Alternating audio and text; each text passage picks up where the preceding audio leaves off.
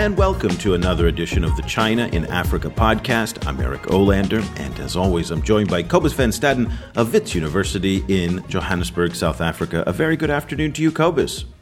Good afternoon. Well, Cobus, today we're going to talk about ambassadors, and it's interesting because when it comes to China-Africa relations, we often don't hear from ambassadors. Typically, it's the foreign ministers, the defense ministers, and most notably, the heads of state. And so I thought it was interesting, Cobus, when you brought to my attention 3 different ambassadors, and we posted these on our Facebook pages from the United States, Europe, and Africa itself, who are all commenting on Sino-African relations. So first we're going to talk about U.S. Ambassador to Ghana, Jean Kretz. Then we're going to dissect the comments of retired German Ambassador Volker Seitz, who was very critical of the Chinese in Africa, and finally get a more positive perspective from South African Ambassador to China, your ambassador, in fact, Dr. Becky Langa. So, Cobus, let's go right into Jean Kretz. He was speaking with Bloomberg's Mark Crumpton on the air the other day, and it seemed like he was back in the U.S., and Crumpton kind of went right to it and said, what's the impact of China's growing presence in Ghana? Let's take a listen.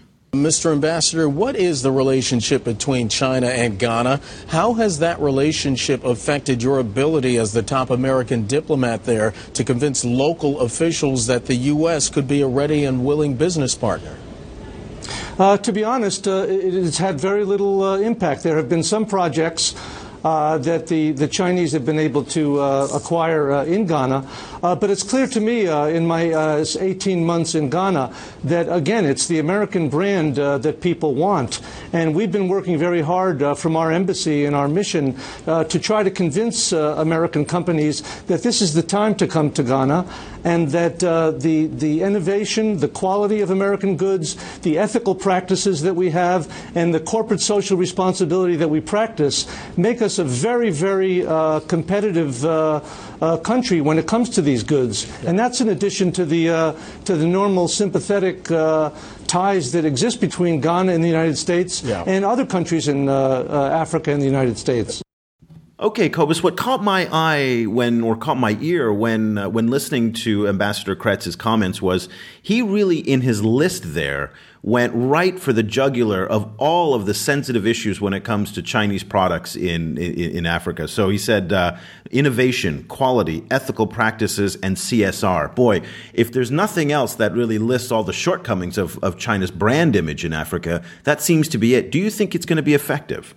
Maybe. I mean, those points seem to me more to appeal more to an American market or American audience. Actually, what the big glaring issue that he mentioned, but which I think is actually more instrumental in this case, is the fact that the American companies aren't there yet. He keeps talking about having to convince American companies to invest in Ghana, and the fact that the American companies haven't been invested in Ghana already, I think that counts for a lot as well. Trying to convince American companies. I mean, that really says it all, because in some ways it really reflects the differences between the U.S. system and the Chinese system.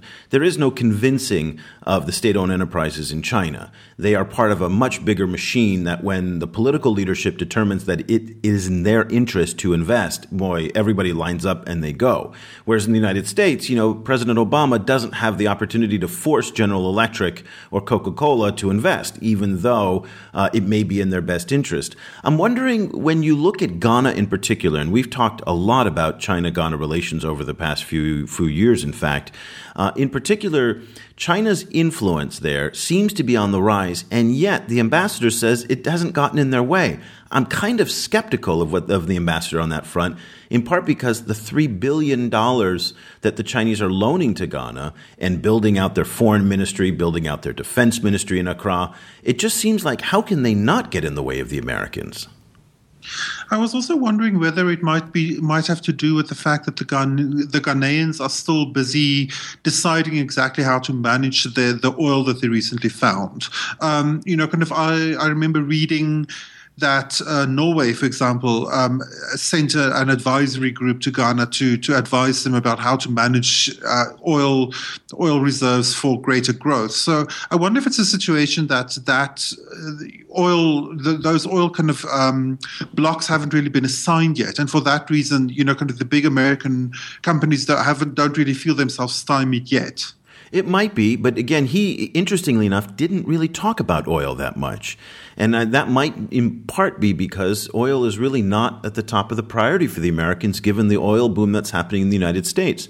What I find so interesting from the time that I lived in Africa and even here in Vietnam, I see American companies just aren't as visible in these parts of the world. And when I mean these parts of the world, it's these emerging markets, in particular, kind of low-end and low-income emerging markets, where the Chinese, Indians, and Brazilians seem to be far more prominent. I suppose, but I mean, the fact that America is producing its own oil doesn't necessarily mean that American companies won't be interested in exploring oil elsewhere. I mean, they don't necessarily need to sell it to America. Kind of American oil companies might just, kind of be participate in the global oil market like the other big companies. It's a fair point. That's actually a very, very fair point. And certainly American oil companies have been active, in Russia and in much more volatile places than Ghana. But again, it's the ambassador's job to be a cheerleader, so it's not surprising that he gets on American television and really kind of talks it up. It's my job to be a little more cynical of what he's saying, and I find it hard to believe. Again, I find it very, very hard to believe that he says that the Chinese aren't getting into the Americans' way. And I thought it was kind of unusual. If you listen to the entire 5-minute interview, he goes on and on and on about the American brand. And that was very interesting. And this is right up your alley here in terms of the preeminence of American soft power in Africa. And despite all the efforts that the Chinese have done over the past, say, 5 to 10 years to change their image, it doesn't look like it's done anything. At the same time, the Americans have been deploying military bases all across the continent. They've been engaged in hostile conflicts. They have not renewed the AGOA, the African Growth and Opportunity Act. And yet, when you talk to public opinion surveys and pollsters, they'll all tell you that the Americans rank higher. So in some ways, he might be right on the brand front. I suppose. I mean, one thing that really frustrates me with these kind of polls is that it's very difficult for the pollsters to make a distinction between whether a country is simply popular and whether they're really seen as a major player in the local economy. Because America's popular, but America's mostly popular because of things like the power of Hollywood. So I don't know whether that necessarily means that Ghanaians feel that American companies are instrumental in the Ghanaian economy. That's a difficult distinction. I mean, the other issue, of course, is that Chinese investment frequently comes with already packaged with financing. And he made the point that Ghana is moving away from sovereign debt, and they're increasingly looking for debt backed by private institutions. And he mentioned the American Export-Import Bank and then OPEC, which is the Overseas Private Investment Corporation. Basically, as I understand it, the U.S. government's development finance institution.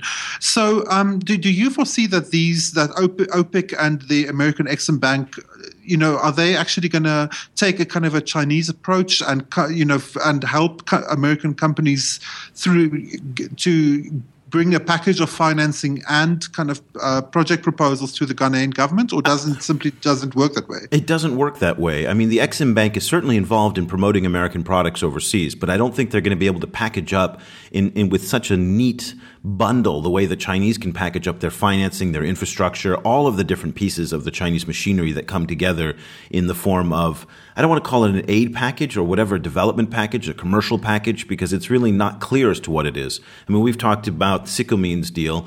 What is that? That's got infrastructure, it's got mining in it, it's got some development funds in it. It's everything. And I don't think the Americans have a political system that can do that, even if they wanted to be able to do it. So I think that's very interesting. One of the final points on the American side is that President Obama has come under intense criticism over the past year for his lack of attention to Africa. And if you recall, he's made 2 very high-profile visits to the continent, said he would not forget about the continent. He was in Senegal, he was in Ghana, and yet a lot of people say he's been distracted by now what's going on in Russia, by the Middle East, even to some extent by his relationship with China. But Africa has lagged. So the ambassador has a very difficult task representing President Obama when, in fact, I think there's a very legitimate case to say that he has overlooked the continent and American policy has nowhere near the level of attention that it gets in China. Final thoughts on U.S., China, Africa. Yeah, I can't help but think that it looks a little bit like the Obama administration lacks a vision on Africa, or simply, kind of lacks a clear idea of what they'd like to do there, except for setting up military bases. They don't seem to really see opportunities to grow American companies there, and that might be granted. I mean, that might simply be American companies might simply not be right for that environment. Who knows? But kind of it doesn't. There isn't a lot of kind of burning inspiration happening there, at least as seen from our perspective. Certainly, inside the Beltway in Washington, the defense establishment and the aid establishment drive policy in Africa. That's my 2 cents on that.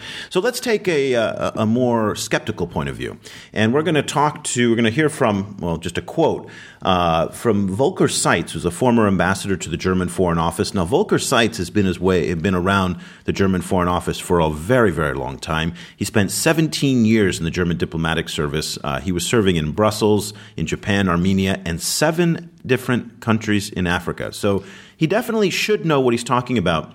Now, earlier in March, on March 12th, on the website Euractiv, that's EURACTIV.com, it's not an obvious spelling, he gave an interview. And in that interview, he spoke about China relations. So let me read the quote, Cobus, and then we'll get your take on it. Ambassador Volker Seitz says, more and more Africans are worried about China's activities. In a recent Financial Times report, the head of Nigeria's central bank, Lamido Sanusi, accused Peking of colonial policy. China is still mistakenly considered a developing country, Sanusi said, pointing out that African countries trust it more than the West, even though there has long been no reason for this. The value of the partnership with China is often doubtful, he said. China's infrastructure projects in Africa are carried out by Chinese workers and not local labor forces. As a result, no new jobs are created for Africans. So, I don't even know where to begin with this, but I'm going to let you have the first crack at it. Yeah, I mean, in the first place, no new jobs are being created. I think that's just false. The issue of whether Chinese workers do all the work. I think we've been back and forth over that many times. Generally, more and more Chinese companies tend to employ lots of locals, especially if the skills are there. This just frustrated me on lots of different levels. I thought it was just downright boneheaded.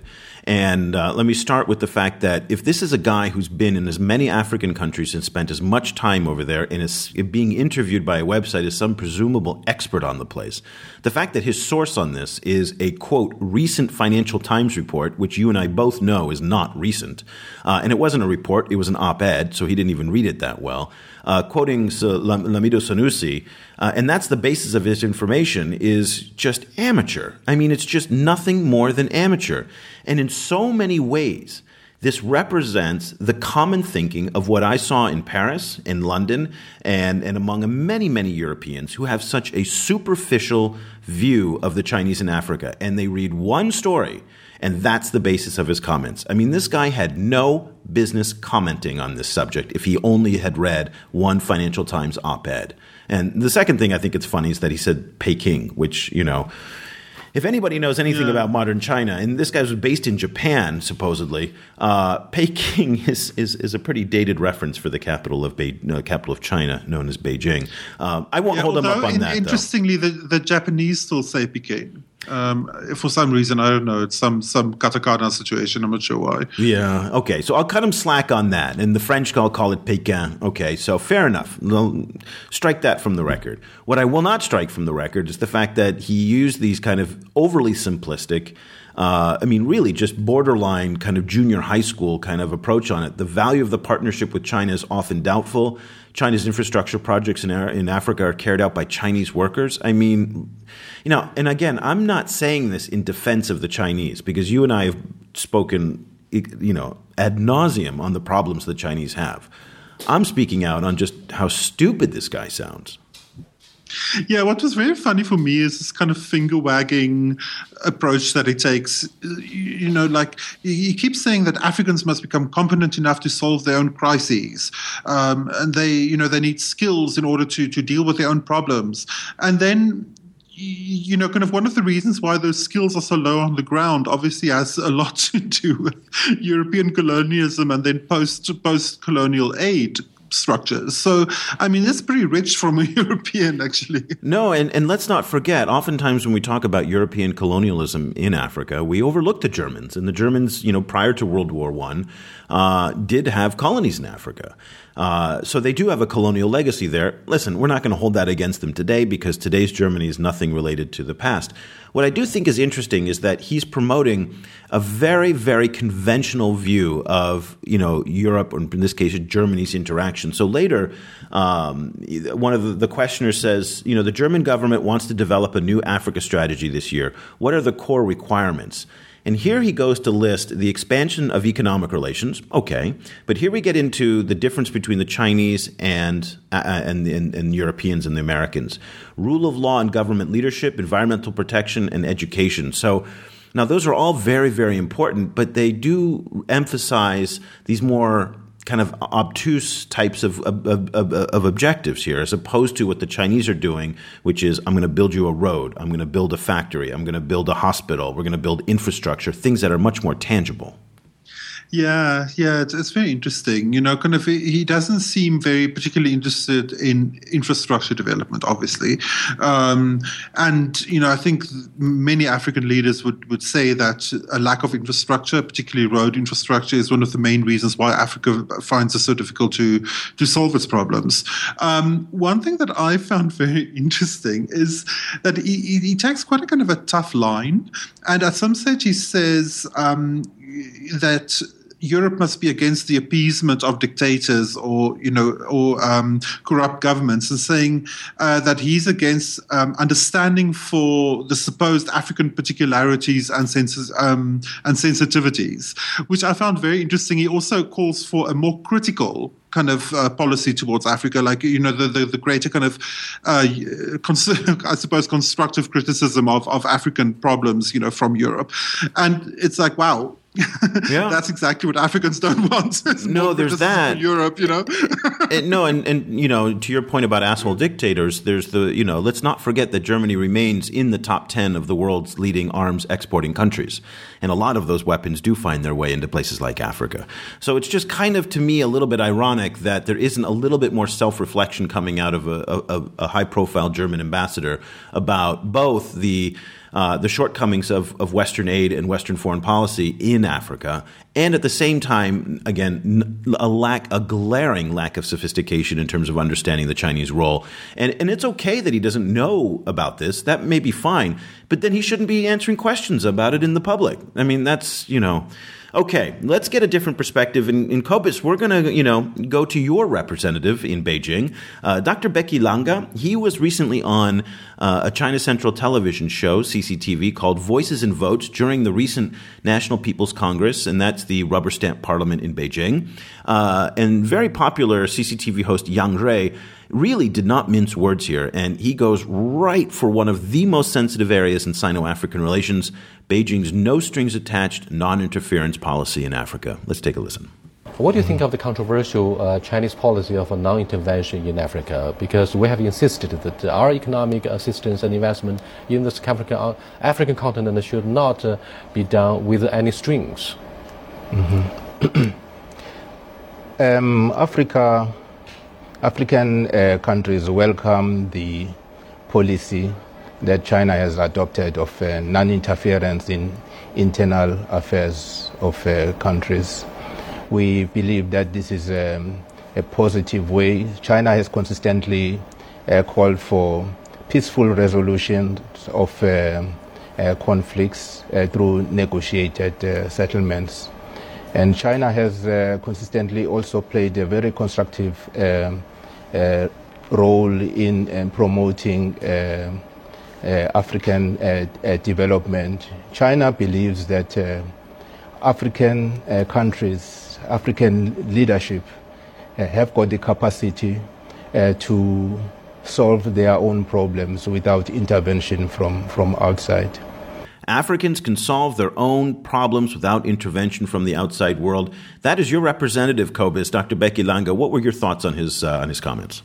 Well, I wasn't surprised that he praises the non-intervention policy. I mean, in the first place, it's no skin off his nose. Kind of no African government is going to be calling for more intervention, I think. Obviously, South Africa is also speaking from its position as a BRICS member and as a big China ally in Africa. So I wasn't surprised by it. What was interesting for me actually is this weird echo between him and Volker Seitz's views that Africa should solve its own problems. Only they're coming from very different positions to the same place. Yeah, okay, to your point, one is, it's not surprising. He's on Chinese state television supporting, Chinese policy. Duh. That's going to happen. He's not going to sit there on CCTV and say, well, you know what? We disagree with Chinese foreign policy. We disagree with this long-held doctrine. So you're right. That's not surprising. But I actually, at the same time, I believe him. I actually believe the fact that he thinks the non-interference policy is a good thing, in part because if you hear from a lot of African leaders of all stripes, they like the fact that they aren't dictated to and condescended to in so many ways that the West has done for so long.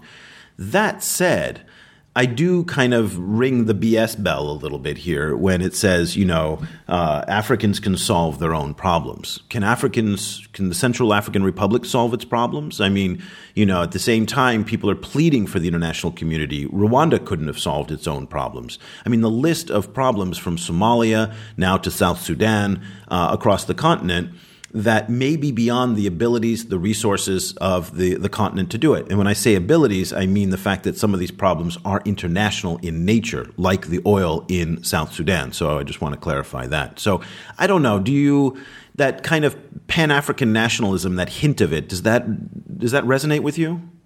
No. The alternative to this idea that Africa can't solve its own problems is that they can, they just simply choose not to. So it's difficult to decide which of those is more correct and which of those is more monstrous, I think it's frequently this kind of bit of a toxic mix of the two. Certain problems can't really be solved because of logistics. So Central African Republic is very difficult to solve without outside help. Other problems are allowed to sit around and fester, like the Zimbabwe situation, which essentially, keep in mind that Zimbabwe is essentially pulling down the entire subcontinent, and a significant percentage of Zimbabweans are living outside of Zimbabwe, most of them in South Africa. So it's a regional crisis. It's not only one country going crazy. The other issue, of course, is that non-interventionism, the way that African leaders frequently discuss it, is as if what is really at stake here is regime change. That China isn't going to be invading some African country and taking over the presidential palace. But of course, what also is involved here is pressure for better governance and for more transparency and an ending of corruption. And the fact that China isn't calling for better governance or linking loans to at least some kind of proof that the loans haven't been used in corruption, that is a bit more, I find it harder to applaud, particularly in the case of South Africa, where recently there's now very strong allegations that the South African president spent quite a lot of taxpayers' money on improving his own house. Yeah. It's not great. I actually think it's even more cynical than the way you're presenting it, and I'll take you one step further, that the Chinese look at the corruption as just the cost of doing business. So, in the case of the DRC, for a deal like the Sickle Mines deal, which started at $9 billion, then ended up at $3 billion, the rumors, and these are all rumors because it's impossible to confirm, is that Joseph Kabila pocketed up to $300 million in payments from the Chinese out of that deal. And I think for them, it's the opposite of them trying to push for transparency and accountability. They're signing the checks because that's what facilitates the deal. It's pragmatism at the end of the day. And that's one of the reasons I think the Chinese oftentimes, for their non-interference policy, are so despised, is because at least they're not even making an effort. There's no fig leaf. The flip side, though, should be said. that the U.S., and the Europeans who have been funneling billions of dollars in aid, oftentimes that aid is not measured, not accounted for, and there's an enormous amount of corruption that's there as well. But, somehow under the guise of aid, it's considered okay. And, and that to me is problematic as well. So 3 ambassadors. Cobus, final question for you on this. If you've spent time in Africa talking to the diplomatic community and talking with people in the aid community, it's interesting that the Westerners kind of fall down on the lines of what we heard tonight, that the Westerners tend to be overly skeptical and simplistic in their judgment. And at the same time, sometimes Africans and Chinese tend to be overly optimistic. Do you find that in your own research and day-to-day activities when you deal with, Americans and Europeans and Chinese and Africans? To a certain extent, although I have to immediately hedge that by saying that I haven't done a lot of research on the aid community because or no research actually, because I focus on media. So it's not really a group of people I am in conversation with very frequently. My feeling is that it frequently breaks down in a weirdly. So like almost a hidden parallel between the two ways of thinking, in the sense that, how can I say that? I'm speaking myself into a corner. Yeah. I think the one issue is, there are certain kind of illusions to both sides about the role of leaders. To the Western side, that the West has some kind of power to improve Africa's leaders, and to the other side, that Africa's leaders are very, very competent and very honest and simply have been held back by X. Insert something in that space. And both of those tend to contain, both of those ways of thinking tend to contain blind spots. The main one is that Africa frequently has very bad leaders. And why that is actually happening and why those bad leaders end up in those positions, that is a really difficult question to answer and a very difficult problem to solve.